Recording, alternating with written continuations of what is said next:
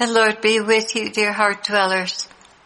I just received a credible prophetic word that assassination attempts are going to be made against Trump and Putin, and also kidnapping attempts of his young son that he had with the Olympian girlfriend.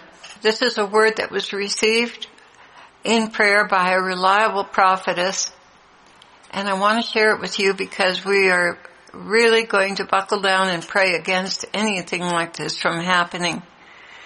As you know, Putin and Trump have both been anti-New World Order and have really stood in the face of the establishment that is trying to unite all the nations into one world religion and one world politically.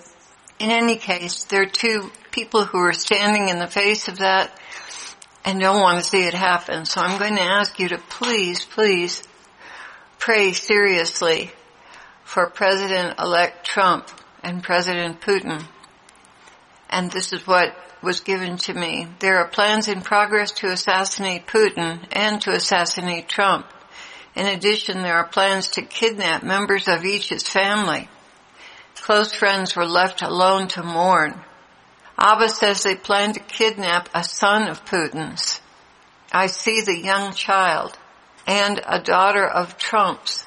I'll admit I haven't been watching the news or family updates, but this daughter, while older than Putin's son, seems very young. A teen or not quite, very lovely. So what she's talking about there is Putin's girlfriend, who's an Olympic athlete. He had a son with her. We prayed to crush their plans to dust. I immediately saw this message being given to the prayer warriors and asked if this was what I should do. I was told yes. So, Carol and Claire, I pass this on to you to pass forward as you see fit. It is my sense that if we pray, this will never come to fruition. I'm hearing that the kidnappings would at first crush the men, but that the Lord would use these events to unleash tigers upon the enemy. These plans to crush the Lord's choices would backfire. But he says he has plans for this anyway, and such tragedy isn't necessary to accomplish this goal. As to the assassination attempts, this should be no surprise. What did surprise me was that the enemy targeted both men. Both men are necessary. Such evil must be fought with prayer. Please do not grow weary. There is still so much to do. And so that's the message that I received.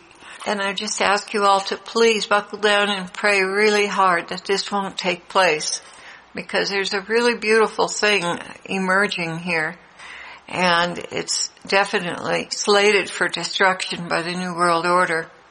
Love you all, heart dwellers. Thank you for your prayers. And there will probably be a message later. I just wanted to get this out to you right away so you could get into prayer. Anyone who wants to pray and fast for this intention, I know the Lord would be ever so grateful. God bless you all.